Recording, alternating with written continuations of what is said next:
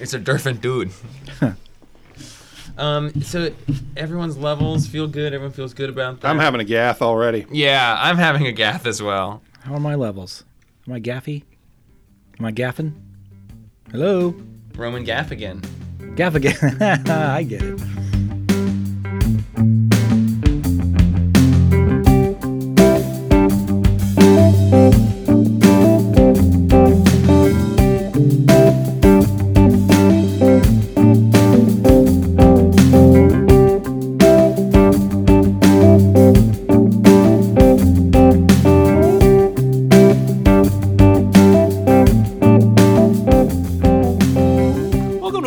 Acceptable podcast, episode 144, 12 times 12. This is a gross. This is a gross, and it's appropriate that you're back. Oh, that was gross. Wow, we just all had all those revelations right there in that moment. Where every Tuesday we get a whole bunch of comics from UPS, and then we come to our comic shop and count them and sort them and file them all away and get excited about them and look through them and sometimes spoil them. Or sometimes they don't spoil them, and they just say a bad thing happens in this comic book. And not this time. Not this time. No spoilers this episode. And then we go back to our homes where we read a bunch of those comics that we got really excited about, and we come back down to the comic shop that we love and go up the big glass elevator into the candy shop in the sky and record a Pap cast for the Pap fans from the Papatorium. You're getting in on this gross. I'm getting in on this gross. Everyone's here for it. Where we engage in a variety of tangents, either related to or unrelated to the comic books, the comic shop, or the comings and goings of our lives. I'm Jeff. And I'm not going to do anything gross this episode because I'm pure. I'm a snowy guy. I'm Roman, and I'm not going to do anything gross either because I already did. You did. I'm Django. I got you guys. Yeah. I have every confidence in you. Oh, gosh. Hey, we're going to talk about some books this week. We're going to spoil them. If you are worried about spoilers, look in the description of the episode on your iPod or iPhone or not Apple product. And you can see what books we're going to read, and you can skip ahead to the timestamp of anything that you would want to avoid. Django, what do we got? Well, I was going to say that this week's spoilers.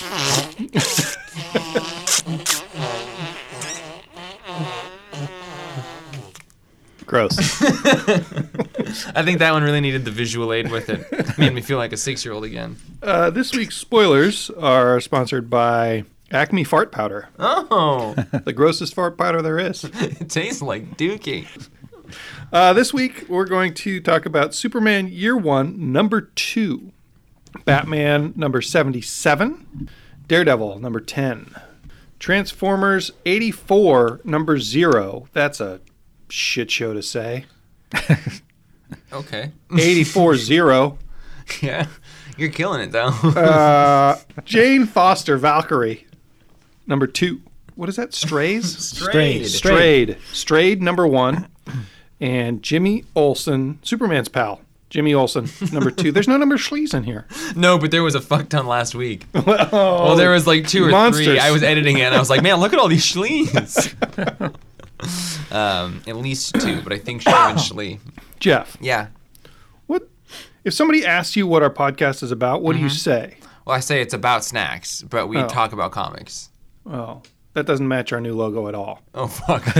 It's about snacks. Hang on, Roman. What do you say when someone says, "What's your podcast about?" I say it's about an hour and 40 minutes. We're not playing your game. Zing, zing, zing. No, I say it's about It's about time you listened. it's about some of this week's new comics that we review. Talk about. All right. Well, none of that fits in one word balloon each. So look at our new logo. It's probably on there by now. Is it going to be on this podcast that gets posted? I think so. Ron just sent me a final version that I haven't looked at. Nice. Also, by the time this podcast goes up, the Final Crisis podcast will be up. Sure. I started it this morning. That was a sincere sure. Hey, listen, I've heard you patronize me before. Every day in my patronize. dreams. Yeah. Yeah. All right, speaking of patronizing, let's talk about Superman Year 1 by Frank Miller and John Romita Jr. Okay, and Batman number 77. Sell me on this book. What did you think about this? That's a dirty trick, Jeff. I got to sell you on this. What is this book, you guys? Man, so All right, so this book basically follows Superman in boot camp for Right. the Navy. Where you would expect Right. to find a Superman story. Right. With Superman talking about how much he likes the violence. Yeah. And then he jumps in the water because he heard a siren song and ends The up mermaids. in Atlantis trying to do it with a fish lady He does. He doesn't care about Lana at all anymore. and fighting a kraken. And he decides maybe he's going to stay down there. The only thought I really remember having when I was reading this feels like 2 issues. Like the first there's a half is clear him in boot separation. camp, and then the second half is him in Atlantis. Also, I thought, dang, that's a big kraken. And then the big kraken showed up after I thought that. Yeah, I had that same thought of, wow, this feels like the end of an issue. Like almost Frank Miller possibly wrote this as a 6-issue mini, and you know, Black Label became what it is, and they decided to do 3 big ones. I had the feeling at one point, oh, this is why it's Black Label. And it's when Poseidon, the god, the king of Atlantis, says that he's going to fuck his daughter. Yeah. Like, I thought that was kind of gross. You will take your mother's place in every respect. I was Yeah. like, oh, there it is. We got Frank the R Miller. rating we were looking for. Thanks a lot, dickhead. Dude. Yeah. Roman, what did you think about this? I thought it was, again, the caveat that this is not regular Superman, Millerverse Superman. I thought it was an interesting thing having Clark decide to see the world rather than explore, enlist in the military, and I thought it was interesting. He doesn't try and really cover up his abilities. I mean, he doesn't do the like stumbling, like awkward Clark Kent thing. He's just like they've noticed right away. He never misses a shot. So like, well, this kid would make a great sniper. Let's put him in that kind of training. And they all see he never gets tired and he doesn't really have to exert himself. So that was kind of interesting. I thought it was weird that he was, considering who his parents are, that he was like, yeah, I like this power and then killing. this violence and stuff. And he does reach a point where, he's like, well, wait, my buddies are shooting people, killing people here. This ain't quite right. I don't like this take on Superman very much. But what do you really think of it, Jeff? So that's what I'm trying to get. I'm trying to get that. Okay. Oh. And I don't love this camera angle of Superman, but I don't think it's a poorly done comic. I don't love Frank Miller's writing, and it is very Frank Miller-y, like the staccato writing and the short sentences. But it does make sense to me. Like it sounds like the voice of somebody who has contempt for Superman because they don't like how many powers like Superman has. Like the way that he's sort of talking about. Frank Miller has on record said he's never really been a huge Superman fan. And this to me kind of made sense of that. All that to say, I think Frank Miller is trying to write the origin for how he views Superman. But he views Superman from sort of a paranoid, resentful standpoint, I feel like. Like there's a degree of contempt there. Like he assumes that Superman has some contempt for us or something. Right. There's a weird... 'Cause he would. Yeah, exactly. It felt consistent. Like it felt like this is sort of Frank Miller's view of Superman. It didn't feel like a poorly written comic book. It was just coming from an angle that I don't love or like. I want Superman to be the thing that is perfect. I want it to be the impossible standard to live up to. So what I don't particularly need is a story about how he is fallible and goes through all these same things. I think that he exists to be the thing that is free from that. The second half of it has a very different tone than the first half, and it is sort of like silly. These scenes of like Superman donning his cape as he's walking on the ocean floor to like why aren't you swimming, dude? Yeah, or just like why are you now in love with this mermaid when you were in love with Lana? Like within She's the a last siren. 3 months. Well, for sure. To be fair, she's it's her. bamboozled him. Yeah, and that sounds like Frank Miller's perspective of Stupid women. women. And he made sure to put some terrorists in there on the boat Yep. as well. Like it's Yep. just like it's very like, oh God, when do we? I'm going to pretend that this is an origin for the Plutonian Well, I'm from watching. Irredeemable. I'm watching The Boys. I just finished watching The Boys, and yeah, that's why I kept having while I was trying to struggle to remember what he said in here. I kept remembering scenes from The Boys because it really feels like Frank Miller sort of views Superman the way that main character of The Boys is portrayed. I have not read The Homelander? Boys. Homelander, thank you. Oh, okay. Yeah, yeah. And this is. I mean, I have to preface before I read this, thinking, okay, this is Miller versus Superman. It's not. Superman I love. You know, a couple weeks ago when we read Berserker Unbound, Django, and you know how you said, like, yeah, it ended exactly where I would expected the first issue of this series to end? Yeah. If someone had asked me where I thought issue 2 of Superman Year 1 was going to end, it would definitely not be Clark deciding to give up living on Earth and deciding to live beneath the seas of Atlantis with his new squeeze. So we can fuck. Yeah, like, what the fuck? Like, you have 3 issues? 3 issues, and this is what you chose to talk about? Wait, is that how it is? Yeah. I thought it was a really interesting choice to have him fight a Kraken, shrug it off, and then Poseidon to be like, nah, we just need a bigger Kraken. Yeah. Give me a squid, an octopus, or like a bunch of sharks? Well, I was reading and I had the feeling that like Frank Miller was like, had the realization of, if I write all of these words, they'll read them. Like, like I'll have Drill Star just yell stuff, and then I'll make all of those speech bubbles doubled, so everyone has to read them all. That was so weird. I can do that, and they'll read it. So what do you guys give it? Give it a 7. I give it a 5.5. I'll give it a 6. That's all over the map. What? Okay. I mean, I like the fact Lori Lamaris is back. You know, Superman's first girlfriend after Lana. Oh, what? Yeah, the mermaid. Oh. Frank brought her back. She's an actual from the Silver Age, Superman's girlfriend. We got caviar on our faces now, Jeff.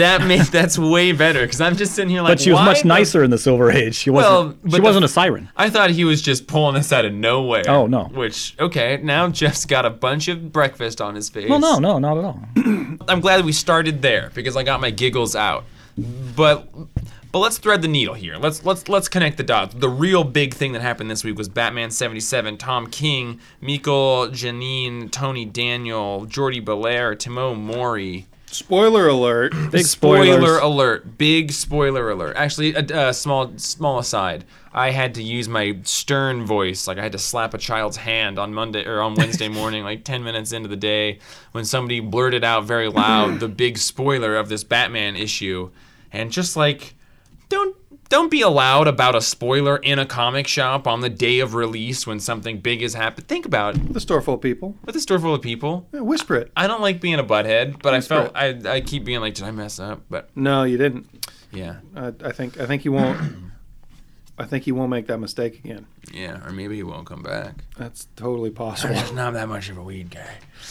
Batman 77. So now that we've got the spoilers out of the way, look, seriously, we're putting timestamps in. Cut ahead. Batman 77's got some big spoilers. Just come back on it. Alfred's head gets snapped. Yeah, he cuts his Oh, I head. said it wrong. He broke his neck. You're right. Alfred's neck gets snapped.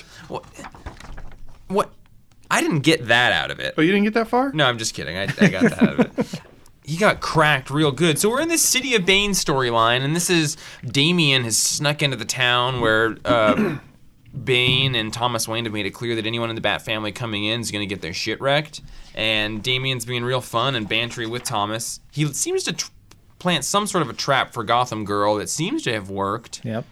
Encasing her in a magical green chain thing. But Thomas Wayne beats up Damian, takes him back to the house, and then it looks like Bane, just gorging on that venom, cracks Alfred's neck. Has Alfred died before? Yes. How many times? I don't know how many times, but the first time was he got killed, but then came back as the outsider in the Silver Age. So, like, how do we... I don't know. This didn't feel huge to me. It just occurred to me, maybe because I refuse to believe Alfred's dead, maybe... I do too. Maybe they used scarecrow gas on Damian to make him see his worst fear, and maybe his worst fear is Alfred getting killed in front of him. Why would they do that instead of just killing Alfred? Because I don't want Alfred to be dead. Jeff said maybe it was Alfred from Thomas Wayne's world. Yeah, I doubt it, though. But I mean, that's... Thomas Wayne's world. Party time. Well, yeah, and I doubt it, too, because of the same thing. Like, why would they not just kill Alfred? They don't care. It's like Bane's a bad guy. Yeah. It's a weird thing to have happen. Especially, like, this City of Bane arc, I really like the idea of it. It is very strange how disjointed it feels. Like, Tom King's run, I have loved. It's probably my favorite Batman run.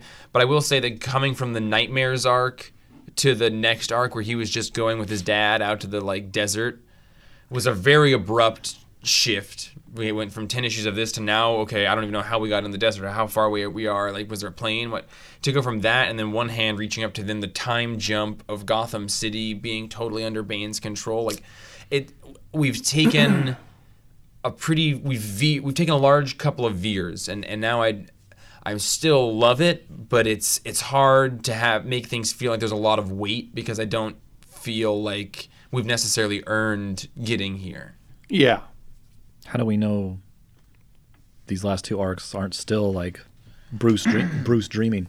Because I would fucking never trust Tom King again. Yeah. I think he knows that. That would explain dream logic. You know, it doesn't show you how they get to the desert or various things or how Bane took over the city. It just happens. Or like I think you just don't need it. Yeah. It's not there's that. super cohesive, but you don't need to see. Oh yeah, I mean, it never occurred to me to wonder, how they got to the desert. It's not important. I would love some timestamps or a week later or, like anything that kind of places each of these stories in time. And maybe it's on purpose that they're not in there and we don't really know when some of this stuff is happening, right? Like, we're not sure that Bruce's trip with his dad was before the City of Bane, are we? That could be after. Yeah, that would be pretty nuts to me, but yeah, it could be. And like, we don't know exactly when Catwoman found Bruce versus when Damian ends up in Gotham and sees Alfred get killed. Sure, right? we're led to believe it's the same time because it's in the same issue, but who's Right. to say Batman could show up and break through that window? Right. Yeah. And Catwoman says in here when she's talking to Bruce, he's like, I can see every scenario, every plan, everything. I'm sorry, I am, but this is the way. She's like, oh, Bat, when will you learn you don't see everything? You stupid, beautiful man, after all this time, you still can't see me. And I think she's saying, like, she's got a larger plan than he does. I love this book and I loved this issue and it was just still good and that beat was like, oh damn. But it also still, this series isn't in Dream Zone, but it's close enough to it that things aren't having a ton of weight for me. It's hard for things to really feel like there's a lot of weight to them because you don't really know how to seriously to take anything. I'd give it a 7. I'd give it an 8.5. You know what would have made it better? I'll tell you after you tell me what you're... Oh. Mom! I'll give it a 7 as well. The art was a little bit rushed from both of the guys, and I think that what should have been a really big thing just felt like a kind of big thing. The colors, though. Yeah. This page where Damian's jumping down is... Ugh. I don't know if you know this about me, but I don't care for orange and yellow in my comics. All right. You know what would have made this issue a little bit better art-wise, I think? Less orange? More Jorge Fornes. Oh, yeah. More Ney Fornes. Speaking of which. So you must really dislike Aquaman's traditional costume. No, I love orange on a costume. I don't like it as ambient coloring. I don't like it to be the mood. Damn it. I had a killer segue. Yeah.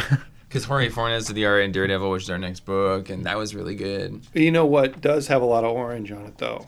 Is the cover of this Daredevil comic that we're about to talk about, Roman. 150 episodes, and we are still really bad at segues. On this issue of Daredevil, written by Chip Zdarsky, the art was done by Jorge Fornes, colors by Jordi Belair. This is number 10. This is the first issue with Jorge Fornes on art. I think it was either 6 through 9 or 7 through 9 were the fill-in artists from Marco Cicchetto, and I read issue 9 and 10 because I was behind on this, and I really wanted to read this issue. And Roman, what are you about to smile about? Nothing. I'm You just, look like I'm just something enjoying. cute happened. I'm just enjoying. He liked that other art. That's what he's smiling about. I like this art too. I love this art. I think it's absolutely incredible. I sent Justin a long text message after reading it, but the ultimate gist of it is that I think this artist's career, I think he's pretty young. I think that he can put books out on time. Like, he's doing Batman stuff. He's doing this. He did Hot Lunch Special. He seems to be pretty quick. He's doing work for both companies. He seems to be making connections with writers. I am so excited for his career. Like, I've got fantasy football brain going on right now. I want to draft this artist. I think that over the next 20 years, his career is going to be something special to watch. I think it's really incredible. When does your fantasy comic book creator draft pay out? Do you have to, like, is this a 50-year? You do it per year thing? And you pick the scoring metric has to be we have to try to be as objective as we can, and we have to calculate all of our scores for books from each week of the podcast, and at the end of the year we'll tabulate what the average, like which books had the highest scores and then which creators that we drafted had the most high scoring books. I like it. So that's the thing. I just created those rules right here, right now. Okay, I was just trying to take up more time. Oh, God, you're so good. This book is also so well written. Roman, Django didn't read this book, so don't let him try and convince people he has. What did you think of this? I got to refresh myself. I really liked it. Well, the art was this really good, issue, I thought. this has been so good. I really like this Matt's, new relationship. I always like his relationships because they're always so self-destructive. Yeah, they're so messed up. And I can relate. Yeah. But Roman is. Such a great issue. So he's the new artist, new regular artist. Well, I don't think so. Marco Cicchetto is back on with the next issue, Okay. and then it's Cicchetto's arc again. But there will be a fill-in artist again, and what I hope is that it will now be Fornes instead of that person who did those things for us. I like the building suspense in this, in the cop room, the police headquarters. It was so tense. Yeah. It was like watching a fuse burn. Yeah, it was the detective and Matt also, because Matt's also in the building. Yeah. Yeah. And Yeah. that was a really good slow build. Chip is writing such a fantastic yarn, if you will. I remember saying, like, I love this, but I was a little on the fence at times because it does paint Matt in a really negative way, and I've been feeling like these last couple of issues have really course corrected from that. He's able to sort of convey that stress that he's going through and the difficult time he's going through without making him an unlikable person. Yeah, I think it's been a good character arc with his kind of coming from where he did in that mini series or whatever, where I forget already the devil you know or whatever. Yeah, where he died or almost did, lost his power, decided not to be Daredevil, and now this is slowly developing that he's gonna eventually become Daredevil again. And in this one, he does have to do tie the cloth over the face and beat some people up. And I love that he's just sort of the whole time he's talking to himself like, don't kill anyone. Just don't kill anyone. Like, yeah, that's a traumatic thing that now he's going to be constantly reliving as he is fighting crime. Like, he's not ever going to be able to not think about that. It's his greatest failure. So I think that's a really interesting and important thing to introduce into his mythos. And Chip seems to be doing it in a really, really great way. And Chip, I think, did a fantastic job of taking several story threads and, braiding them together. He got, naturally, all of these people into this police precinct to have an event happen. And He set up the dominoes. He set up the dominoes really well, and it made sense for everybody to be where they were with the motives that they were doing to have a big thing happen. And you sort of, like, watched it happen in a really logical way, and Matt's superpowers coming into play, like his super hearing. And I really like, I don't know if it's the artist necessarily or the letterer, but I noticed in this issue particularly there's a lot of just incorporation of sound effects that kind of remind me of Chris Samney's run. Yeah, for sure. Yeah. I agree. I think that is the artist, because I've seen him do some written sound effects in his art in the past, but they're so integrated at times. There's one part where like a desk is kicked over and the word crack is written into the desk. Like, to me, it feels like it's so integrated that it would have to be intentionally done at the same time as the art. Yeah. I would give this issue a 9. I think the art is incredible, and I think Chip Zdarsky, this is probably my favorite book he has written for me. Roman, what score do you give it? I'd also give it a 9. Yeah, I mean, I was worried because I think, was it Charles Soule was doing Daredevil before Yeah. this? And I really liked his run. Zdarsky, he's impressed me so much in the last year with just the level of his writing, his non-comedic writing. Yeah. I want to talk for just a second about Transformers 84 number 0. Wait, how does that number work? This seems like... Oh, guess, Roman, actually, you read it also. So What? I'm Yeah, not I just me did. talking about it. Yeah. This thing, I kept reading... multiple times reading it, I looked at the indices to see, like, was this originally printed in the 80s? That's what I What did. is this? It sounds like the 80s. It looks like the 80s. But Yusuf Tanha, who's a big Transformers fan, does a Transformers podcast, says that it's all new. But what this does is this takes place right before the first issue of the original Marvel series. Okay. And it's just a great Transformers story that has beautiful illustrations of all the robots that you want to see represented for just a moment, represented very closely to the television show. And I imagine the original comics, which I haven't read, but it feels like G1 Transformers, and that's something that we don't get in any of the Transformers stuff that's come out for me lately. I've been reading all of them. I previously said the Transformers Ghostbusters was the best Transformers book that's come out. I stand by it. Until now, this one was really good. And Yusuf Tanha also really loved this one, so I feel slightly vindicated in that. What did you think about this? Were you a Transformer boy at all? I wasn't, even though I did get the Marvel series. Django, can you make a Transformer sound for me? Thank you. Wow, that takes me back. Yeah. So good. That really contextualizes it for me. Thank you, Yusef. Because when I read this, I was kept on thinking, is this like a new origin, but 80s style? And okay, so it's right. It prefaces the Marvel original series, so that's awesome. And it kind of And frames... it feels like it. It frames a one-issue Transformers story, like from the perspective of this sort of timeless narrator who's just talking about a warring time with the Transformers, but it doesn't need to go into the politics or anything. It just sort of says like war does crazy stuff, and it brings out lies, and then it goes on this history scene of this lie, and then it says it brings out secrets, and it goes on this long part about that, and it was the perfect framing device to give us a really shallow story involving all these characters, but it didn't need to put it into a larger context or a history or like a political context, which seems to be what Transformers interestingly leans on is heavy politics. Yeah, and it introduced all the people, and you need to see just their basics, and it made me smile seeing like the original Bumblebee, who has no like Bumblebee theme. He's even got little horns. Yeah. And that was cute to see. Yeah, so I give Transformers 84 an 8. It's just a really fun, nostalgic trip, better than Transformers book that is just a one-shot seems to be. And if you like Transformers, then you should check it out. Is this just a one shot? Yeah. Oh, I didn't realize Bummer, that. right? I'll give it an 84. Out of 100, so an 8.4? Yeah. I like that. Exactly. Roman, did you read Straight? I did read Straight. You read this? That was the first comic I read this week. Actually, Sean and I read this on the couch together, Aw. and you weren't there, which is fine. It is fine, but I'm sorry I missed it. This is written by Carlos Giffoni with art by Wando and colors by Matt Kreutzer. I thought it was written by a kitty cat. Yeah. Letters by Matt Kreutzer, actually drawn and colored by Wando. This is...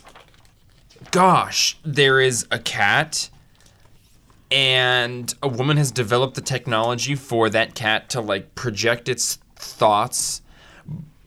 And it seems like parallel to that, this cat also has the ability to astrally project. Mm-hmm.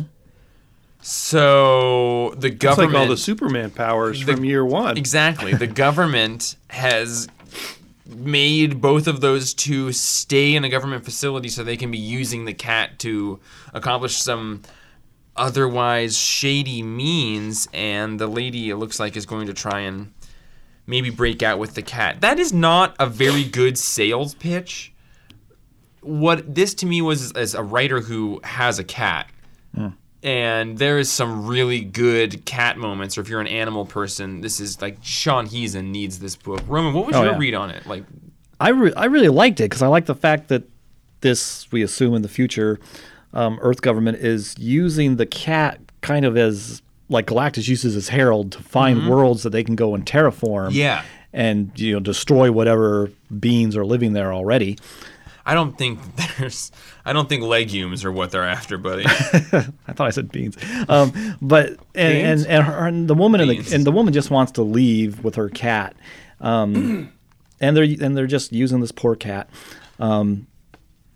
I love cats. It set up a good conflict for me, you know? I do too. That's the thing, is if you're a cat person, I was reading this, I was like, Django's not gonna give a shit about this. They're a little stringy for my taste. They don't taste Django. They have personalities. I just love the relationship between a human and their animal, especially like a dog and cat animal, but all animals. I have cats. I love my cats in this deep, disgusting way. Like, I am that person who like makes out with his cat. It's weird. I kiss his face all the time. His stringy I face. keep looking at Django to like be worried that I'm disappointing him in what I do with my cat. But so this is like, it's really sad to see this pretty well crafted and personified cat in a separated relationship with its owner. Yeah, just the fact on the ship, they when the cat gets back from astral projecting on its latest mission, they don't even let the cat go hang out with its owner in her quarters. They send her away, and there's one scene where it's like sideways shot, and the cat is in the room it's been contained in, and the woman is on the door on the other side, and she's just trying to talk to it, and just their body language, like 3 panels. It's so sad. I'm like, oh man, just let her have her cat. I know. It's like, I think that she tried to get out and see the cat, and they wouldn't let her. And then the cat somehow escaped and went to her door and is at the door. And it's just, I don't know if objectively it's a great thing, but the art is awesome, and there's these crazy geometric neon colors at times, and it's just a weird idea of a cat that's astrally projecting to find resources, but there's also a lot of heart at the center of this story between this person and this cat. So Is there a part in here where there's a cat in the cradle with a silver spoon, the little man playing the man on the moon? just a second. It does go past some moons. Little cat passing the man on the moon. I'm about 10 pages in, and I don't see any moons or spoons. There was some kind, Let me write this one out, Django. It'll get Meow, funny meow, at some meow, point meow, here. meow, meow, meow, meow, meow. I love that Look panel. at that page. Look at that, like that psychic beam or whatever come on his forehead. And We the cat, gotta get Django a cat. I bet Django, if he got through a year of living with a cat, would then be super into his cat. Nah. I believe that you say nah. I like cats. he would name it Watermelon. That's pretty cute. What the fuck? That's Are really you two sharing a brain right now? Yeah. Why are you ganging up on me? I give it an 8. What do you give it? I'll give it an 8, yeah. Yeah. That's a good What score. would you guys have given if it was a dog? I love dog. Yeah, I love dogs too. That'd be awesome. That'd be a whole different dynamic because dogs want to please so much. I love dog. I probably would give it a 7.5. I love cat, just 0.5 more. yeah. Plus Okay. 0.5. Plus can- 0.5 for cat. Hey, concur. so we could talk about this next comic. Yeah, we could. Or we could talk about some stuff that normally we talk about at the end of the podcast. Yes, please do. Should we say, I think you need to apologize to everybody. I'm sorry, everybody. I wasn't here last week to keep everything No. grounded. On the previous and week, I don't know farty. if you remember, but you verbally abused everybody. I almost cut it out of the end of the podcast. I don't remember anything I said. You were trying to get people to leave us a review, and you called them sacks of shit. You called them like fuckers. You called them like everything. No, I wasn't talking about you. I was. Listen, people. It Listen, wasn't you. It was, I it want was to them. protect you all from Django. Yeah. Hide behind Jeff like you always do. So yeah, but you wanted to get some stuff out of the way. I just wanted to say, like, we have a podcast coming up, and it's going to be live, and it's going to be at the Shakedown on October 3rd, and free tickets Yeah, are available at the Comics Place whenever we get around to printing the tickets. we'll print them soon. But we want you there. We do. My nightmare is being in the Shakedown with 7 people in the audience and like 30 empty chairs and us on a stage. See, that is not my nightmare. My Oh, nightmare is preparing for 7 people and having 40. And then being like, oh fuck. I have Clearly there's a plan. misunderstanding about what this is. I've got a warm-up joke. Okay, You that'll ready? be good. Oh, for right now? Like when we get there, we'll get up there and we'll say, "Oh, I can't believe everybody showed up naked." Oh, that's good. Right? Because you got to think about them being naked. And we'll say that out there and people will be like, oh, episode 144, that was gross. Yeah. So we're in the middle of the podcast. We got a couple more comics to go. We got some buckshots to go, and I just wanted to remind everybody, listen all the way through. There's some funny stuff there. Also, come to our podcast recording live at the Shakedown on October 3rd. October 3rd. It's going to be something. It's going to be about comics. Roman will be there. Roman will be there. I'll be there. But yeah, the whole class is going to be there. No. We're going to bring enough gum for everybody.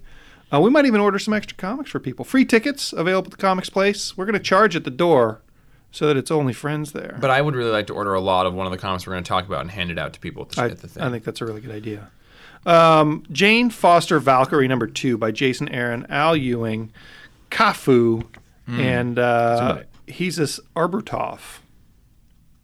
Jesus Arbertov is the colorist. This picks up right where the last issue stopped, which was Bullseye delivering what's probably a fatal blow to Heimdall. Mm-hmm. And Bullseye has Brunhilde's sword, which controls her Pegasus. And Jane Foster's fighting him with her weapon. What is her weapon called? Who cares what the it's all weapon? I think the all weapon. Oh, It God. can do whatever she needs it to do in the moment. So she uses it like a baseball bat. She uses it like a gas powered mace. She uses it like arm shields and like wings. And basically, we just follow her battling with Bullseye and trying to save Heimdall, using this really cool sort of vision that she has now of a giant skull hovering above the head of people who are about to die. And so like Heimdall's falling to earth and he's going to splat on the ground and he's like almost getting swallowed into this big skull that she sees, and she rescues him and the skull disappears for a minute. And then she sees like this homeless dude who's asking for money, and the skull over his head gets bigger and bigger and bigger. So she like grabs him and yanks him out of the way right before Brunhilde's sword thrown by Bullseye would have killed the guy. And there's just a lot of really kind of inventive battle things, and probably a friend of the artist here running away in the background. I love how all of these just floating skulls over everybody looks. Yeah. But I don't know if Cafu is a real person and if they have real friends. Well, only one way to find out. Google. Oh, ask Cafu. Drop a goog on it. Drop a goog on it. And I like kind of the philosophical point that she comes to, where she realizes that the sword isn't the treasure. It was Brunhilde all along. And she kind of escorts, or she pulls Heimdall up out of his body and says that she's going to take them on a journey into mystery at the end. Oh. It's good shit. I don't like the Thor mythos much. I don't like, this is not a world that I'm super into, and this issue was phenomenal. Yeah, I love this issue. Everything you said, and the fact that Heimdall at the end, and he's going to die. It's a mortal wound. And he points out to her that, I've seen Valhalla. I've seen everything in the universe. Take me to someplace I haven't seen, and so that starts the journey into mystery. Where do you think it's going to go? I don't know. It's a mystery. Okay. But it's going to be amazing. I wonder, Jason Aaron and Al Ewing, that's like a pretty superstar double writer thing. Yeah.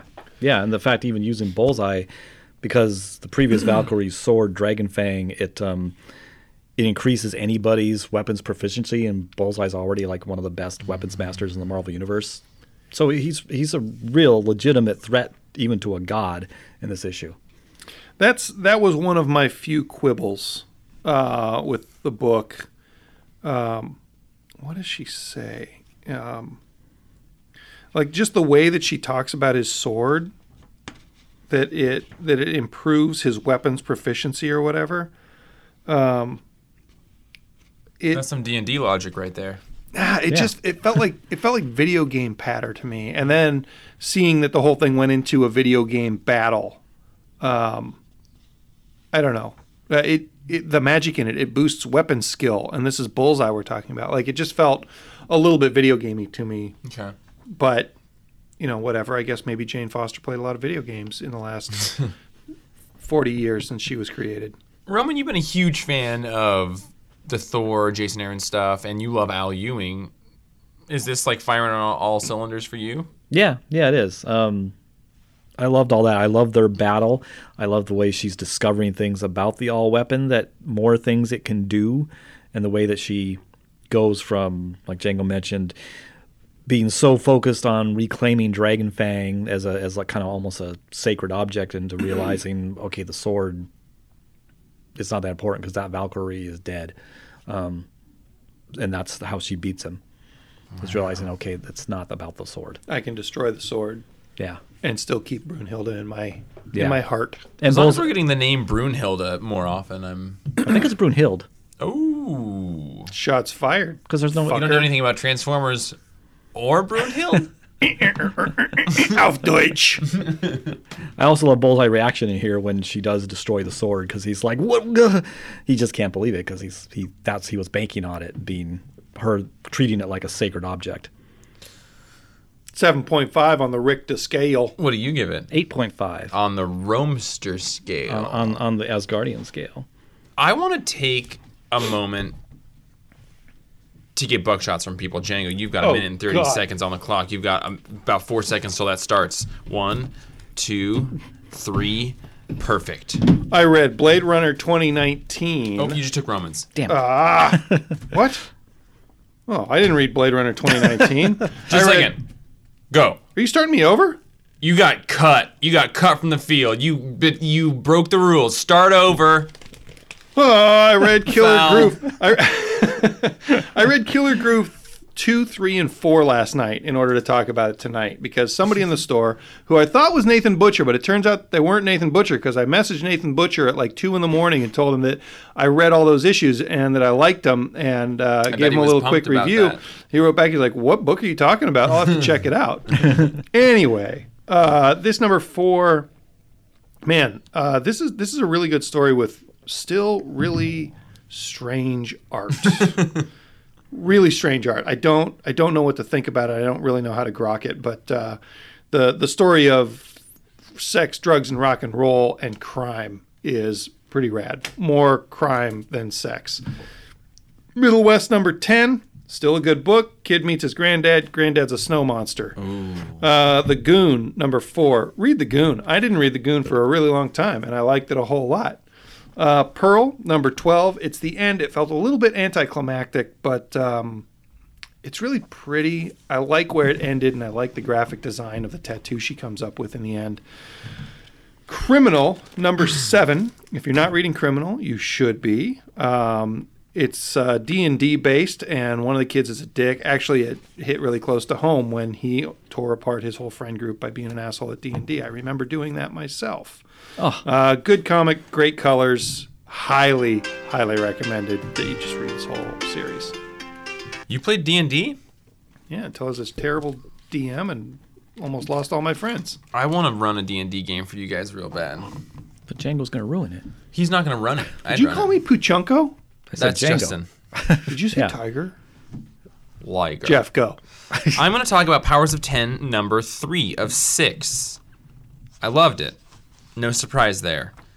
There's no easy way to talk about this for a minute and a half, so I'm just going to say I loved it, and spoilers and all of that stuff, it needs a longer conversation, but what is so cool is that Powers of 10 number 2 came out the week before Powers of 10 number 3, and that made sense because they were really intrinsically related. What is super cool is that year 10, year 100, year 1000 are all the years, it seems like, from life number 9 of Moira McTaggart, which, as I say it, means like which one are we reading? But yeah, they do this awesome thing where Nimrod is being evil Nimrod in year 1000, or maybe it was year 100, and Moira McTaggart, they kept alive in a stasis pod, and they get this data file with everything about Nimrod, and they put it in her, and then they kill her so that she'll be loaded into life number 10 with all of this information that they need in order to just like avert that future.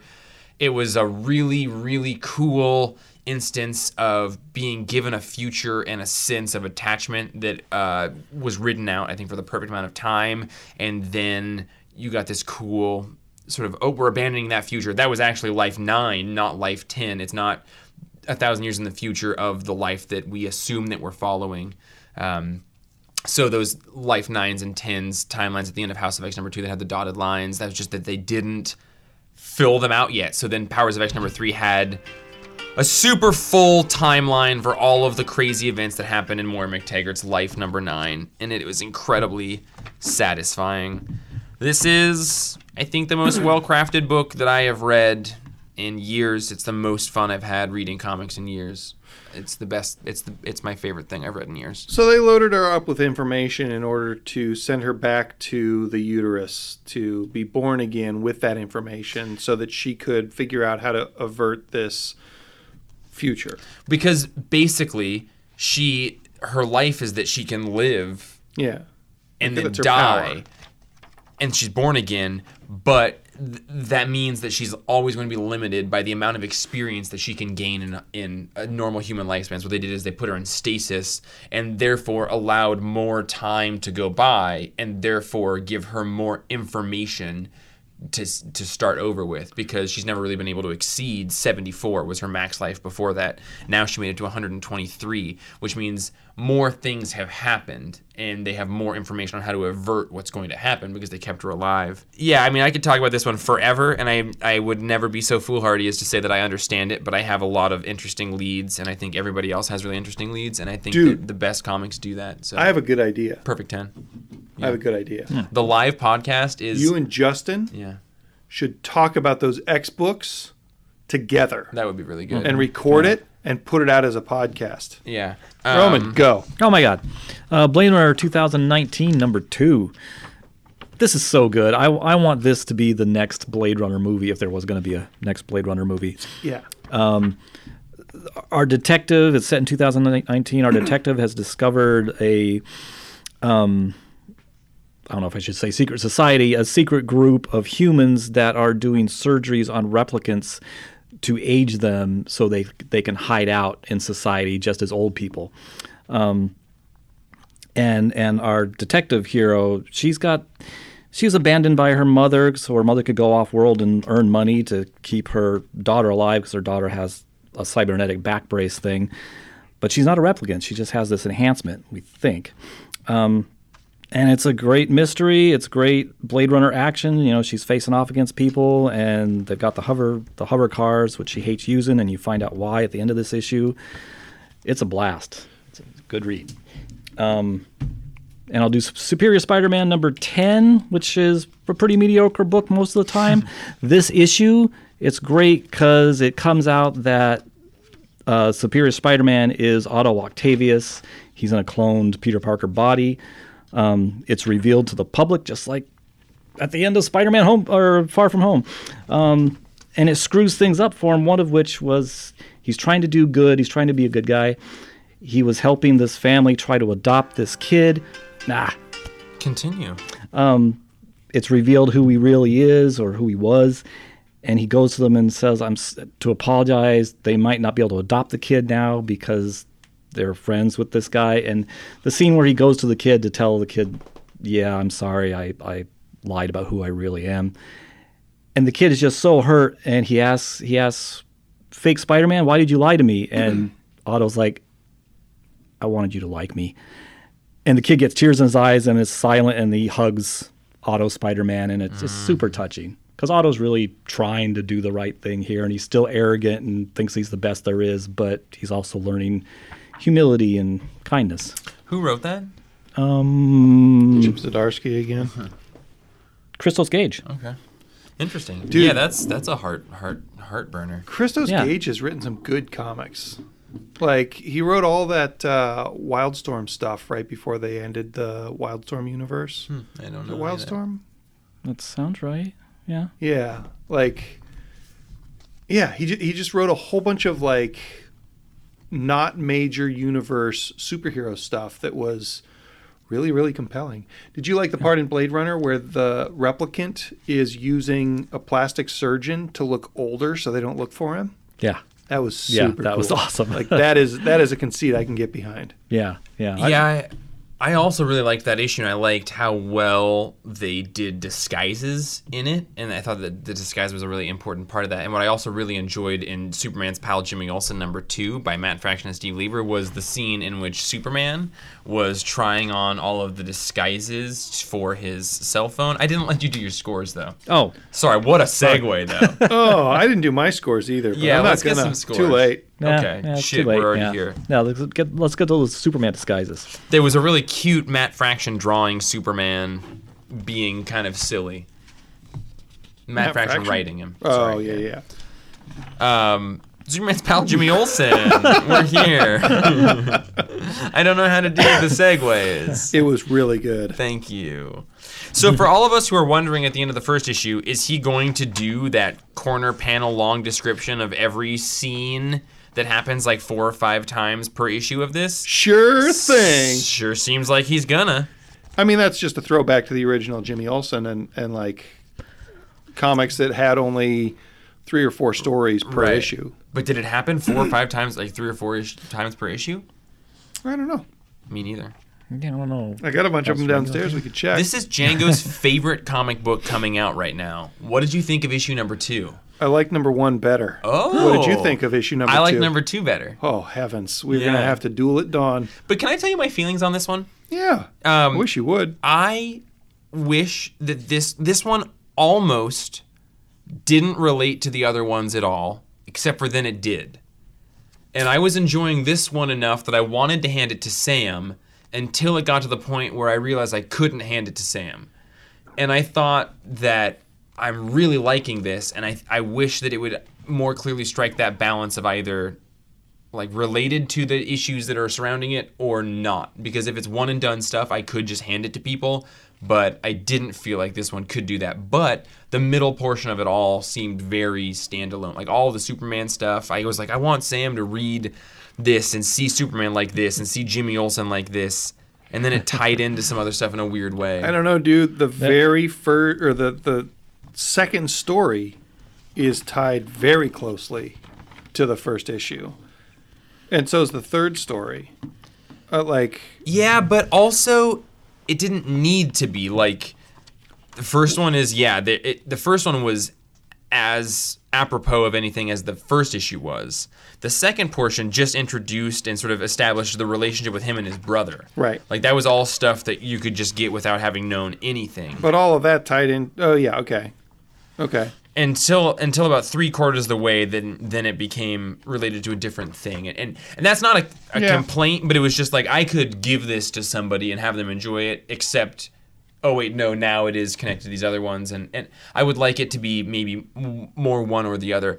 That being said, I thought this one like was heartwarming and funny in the way that my humor works a little bit more than the first issue was. Yeah, the first issue was more burpy and farty for me. Yeah. But this one had some really good slapstick with Superman just kind of being Jimmy's buddy and letting him film him do dumb things. But it was heartfelt too. So good. Like, it was like the moment where he was like, yeah, well, sometimes the only fun I get to have is just hanging out with you for a little bit. And it was like that to me, like that's the slapstickiness then coupled with that line of dialogue says so much about both of their characters and their relationship. Not only do I look amazing in wigs, but if I wear glasses, nobody recognizes me.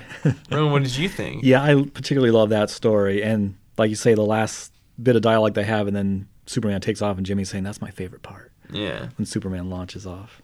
I thought about you and Sam when they had, when Superman's doing baby talk to the cat that he's named Paquaman. Paquaman. I really like the shot of Jimmy throwing his Pulitzer coin to his brother and his brother just not catching it. Yeah. Yeah. Like Jimmy's throw is not great, but his brother's also a giant asshole. So I didn't get it until you guys were just talking because I was confused. So it's like this comic is like an anthology. It's like 3 separate stories. They're continued from issue to issue. Because in this one, when they went back to Jimmy hiding out in the squalid apartment in Gotham, I was like, wait a minute, what does that have to do with the other 2 stories? But nothing. But they're just different Jimmy Olsen adventures. Not yet. I mean, this is kind of how the Hawkeye comic was written too, just not issue to or not page to page, but sort of issue to issue. He did kind of a Quentin Tarantino timeline, and you could kind of assemble everything as you went. So I didn't know that because I haven't read Hawkeye. Oh, you're fucking up for every minute you're not. I know. I gotta read it all. I think it's fun and experimental, and I would rather people be experimenting with it. I don't think that it has quite found its like perfect execution yet. I think that can only happen once you've spent like several issues and been like, okay, this is how I need to tie these together. Well, hopefully by November 6th when we have Matt Fraction in the store. Nice. That's 3 days after my birthday. Oh. But I'll tell you what, Steve Lieber, you're doing some weird stuff with Jimmy Olsen's hair here. You know, it kind of jumps all over the map from a comb over to a spiky fro to a It's a weird inconsistency with the hair, which is not an actual problem. No, it's a little bit of a problem. Get it together, Steve Lieber. It's an interesting. Love Jeff Figley. Yeah, that's how the page. So there's one moment where, Superman's trying to say like, "Hey, why don't you come and cover some like really serious stuff with me?" And Jimmy's like, "Nah, they just want me to do the funny stuff. I just do internet stuff and silly interviews." And Superman looks at him kind of sad, and he says, "But Jim, you..." And then it cuts to a page of 12 silent panels of just all the different adventures Jimmy Olsen has had, and that was really good storytelling, really good, like Steve Lieber, like way to choose the perfect images to sort of imply a lot of emotional tone to 12 or 11 disparate events. Production note. Yes. I listened to an interview with Steve Lieber. Yeah. He doesn't choose those. Really? Matt Fraction lines out every one of those panels. And like Steve interprets it a little bit, but he said that he doesn't have to... Like in the last issue when the truck was kind of hopping after Jimmy, he was like, that's what he described, and it was the perfect gag, so that's what I drew. Nice. That's interesting. Yeah, I was actually pretty surprised when Steve was talking. He may just be a really humble guy, but it sounded like Matt Fraction runs a pretty tight script. I believe it. And doesn't leave a ton of room for like crazy artistic interpretation. Well, that changes things a little bit and puts a little bit more in Matt Fraction's court, which doesn't surprise me a ton. Yeah. Because I think Hawkeye is pretty masterful. Yeah. Well, but I think that the fix by Steve Lieber, like a lot of that worked really well because of him. And who knows if that's Nick Spencer? Could be. Maybe they just got a guy that can control. They got it. Yeah, Django, this is your favorite, like 2019's favorite book. This is your favorite 100%. 100%. This is the best comic I'm going to read this year, except maybe my favorite thing is Monsters. And Batman Long Way Down. Yeah, Batman Long Way Down. I have a lot of very favorites. Django, you're my very favorite. I tear pages out of them and I shuffle them together and I read them. What do you give Roman, I need to hear some more from you about this issue before I wrap this thing up. I agree about Jimmy's hair. That threw me off a few times. Too orange. I don't mind. No, I don't mind the too orange. I'm looking forward to when we get to Elastic Lad when he was Elastic Lad and briefly was with the Legion of Superheroes in the future. Stop it. Yeah, I can't wait. I love the story about how he won his Pulitzer. I loved that as well. That and the Superman bit were my favorite parts. Yeah. Just because the whole Pulitzer thing, that shot was total stupid accident. And the way that he describes, like, have I told you about this? And they were like, yeah, you've told us about it. And like the way he repeated that bit. What? Okay, what did I miss? How did he get his Pulitzer? He tripped on his own shoelaces, and then Clark tried to warn him because he sensed it beforehand, and then he tripped and took the picture as he was falling. Yeah, he accidentally hit the shutter as he fell in front of Luthor. Okay. So it's just a close, grumpy picture of Lex Luthor. Yeah. Yeah, from that angle was the really big part. Okay, cool. Yeah. I thought I was confused. I thought we were going to get more from that, but that makes sense. Yeah, it's that In fact, newspaper image shows up like 3 times. Yeah, and when they the show it background. up here above Jimmy's head, is the first panel of that story, there's like, I think that blob right in the bottom of the picture is Jimmy's hair. And it says Lex Lugie. Does it? It does. Oh, it does. Gross. That was a really effective Foley. Episode 144. Gross. Gross. Yeah, it sure was. I'd give it an 8. I want to like this issue more, but I'm really glad that you like this issue more. Yeah, the type of humor worked more for me. Mm-hmm. Exactly. It was a little less slapstick and just a little bit more used in tandem with getting emotional beats. Listen, buddy, you and I put almost exactly the same order together from any restaurant we go to. We do. Independently. Yeah. And I can trust you to bring me any food at all. Yeah. Because you just order what you would eat. I do. And we like the same beers. We like the same. It's We true. like the same a lot of things. Our humors, Are just... they touch a little bit, but the Venn diagram is more like boobs than a butt, if that makes sense. But it's always, I do wonder how you can find me funny because I don't play to your comedy strengths. I just have a large capacity for love. It's true. You guys should have seen his face when he said it. Roman, you're I was cooking looking, something I else. was looking away. No, you're cooking something else. I see it. Yeah, but I forgot what I was. Oh, you know, I like He's this making one biscuits. more than the first one too. Though my favorite of this run so far is still the preview story with Dexter. Me too. I love that. That was the best, I think. Yeah. Yeah. I was actually disappointed it wasn't in the first issue. Yeah. Yeah. Although disappointed, but also glad that they didn't reprint things. But yeah. Oh, Dexter the vomiting cat. Yes. Yeah, that that was- the Red Lantern kitty. I might have been still hiding pretty wry. Sometimes When I got you to hang number out one. with Jeff and you go, dang, I'm getting a contact buzzaroo. Not you specifically, but people. I've never hung out with you outside of this block, Jeffrey. That's not true. We do hang out within this block a lot, though. I wish that I could see you Socially. socially. Buddy, this is super uncomfortable for me. You know I like you a lot. Yes! Got him! You're one of my favorite people. You and Roman are my best friends. I don't know. I also read Bloodborne, number 14. Whoa, I didn't know we were going And more. that was really good. And then I also read Blade Runner 2019, number 2, and also liked it a lot. Dude, Jeff, Not as much as number 1. good segues. High Thank five. Yeah, right on, buddy. What else? Faithless number 5. Thumbs up, thumbs down. Didn't read it. Thumbs 3/4 up. So It was pretty not much the whole series. It was not as sexy. I'm ready for. I thought this was the end, and I certainly hope there's one more issue. So that's Well, this- episode 144 of the Perfectly Acceptable Podcast. I don't know where that 30-minute discussion is going to go. Maybe just there'll be 10 seconds of silence at the end, and then we'll just add that on. Yeah, we could do that. You could release it as just a Frank Miller discussion. Frank about Frankly. Miller. Frank. Oh wow, Perfectly Acceptable Podcast. Frank about Miller. Pun. TM. Django. I don't like being negative. 144. It made me sound- Oh, farts and guts and blood and stuff. October 3rd, we're doing a live show. We need you to come see us, come hang out with us. Honestly, it's not about us. It's about having a discussion about comic books and creating a place for people to talk about it. What I would love is for people to show up early, hang out, kind of ignore us while we're talking, and then hang out after we leave.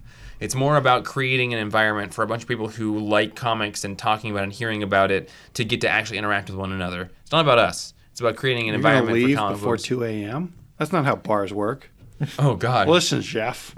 You just got to stay there. They say last call, and you push it, and then you get a shot like after that. And you just like, That's my buddy I'm out of Django. there. That's my out of buddy. You can give us a call. 1-619 live close enough to stumble home. 663-7336. Hasn't been You a problem for me yet. Listen, give us a call. That would be great. You can give Django a ride home when he needs one. I don't need a ride. I walk. Yeah. He's close enough to Django and I stumble gotta home. walk together. They're gonna walk together. So I'm just gonna make sure Arm this in arm, podcast and gets arm, home and arm, safe. and arm, and arm. Armin's home. At arm. Thanks for listening. 144 episodes. That's nothing to sniff at or sneeze at. Hey, tell your mom to listen to us. Yeah, to have people that you know listen to our podcast. That You would like be your awesome. mom. Leave a review. That would be great. It would be really great. Colette did a nice one. Django did an aggressive one. Now I'm just going to be the guy talking over a couple drunk people. I'll do one, man. I'll do one right now for you Yeah, if you thanks, want me buddy. to do one. You can do, I don't you even can like do the one government right now. controlling the weather. I want you to take When that they- hand. I when want you they to grab take it, Roman's they- boob. I want you to Whoa. grab that. Just give it a Oh, squeeze a little bit. All right, cool. Now start unbuttoning his shirt a little bit. Now you, Okay. over there in the corner, I need you to right. come over here. Who's over Run there in the your corner? finger through Roman's hair. Roman, Oh. why is there hair in your Spit mouth? on Django's head and just sort of give it a spit shine there. Yeah, make it clean. Yeah, it's very good. I'm like Jeff. Thanks that. for listening to us as always, and I will continue to corral these drunken idiots every week, and we'll make sure that there's a podcast for you. Yippee-ki-yay! Listen, Jeff, if you don't tell them who I am, I'm not gonna. I'm Django, and I'm Django. Sucker. Roman? I'm Django too. Damn, this is a real tough one, everybody. This is the worst one we've ever done. It's just kind of gross. 144. So bad. 144, Roman.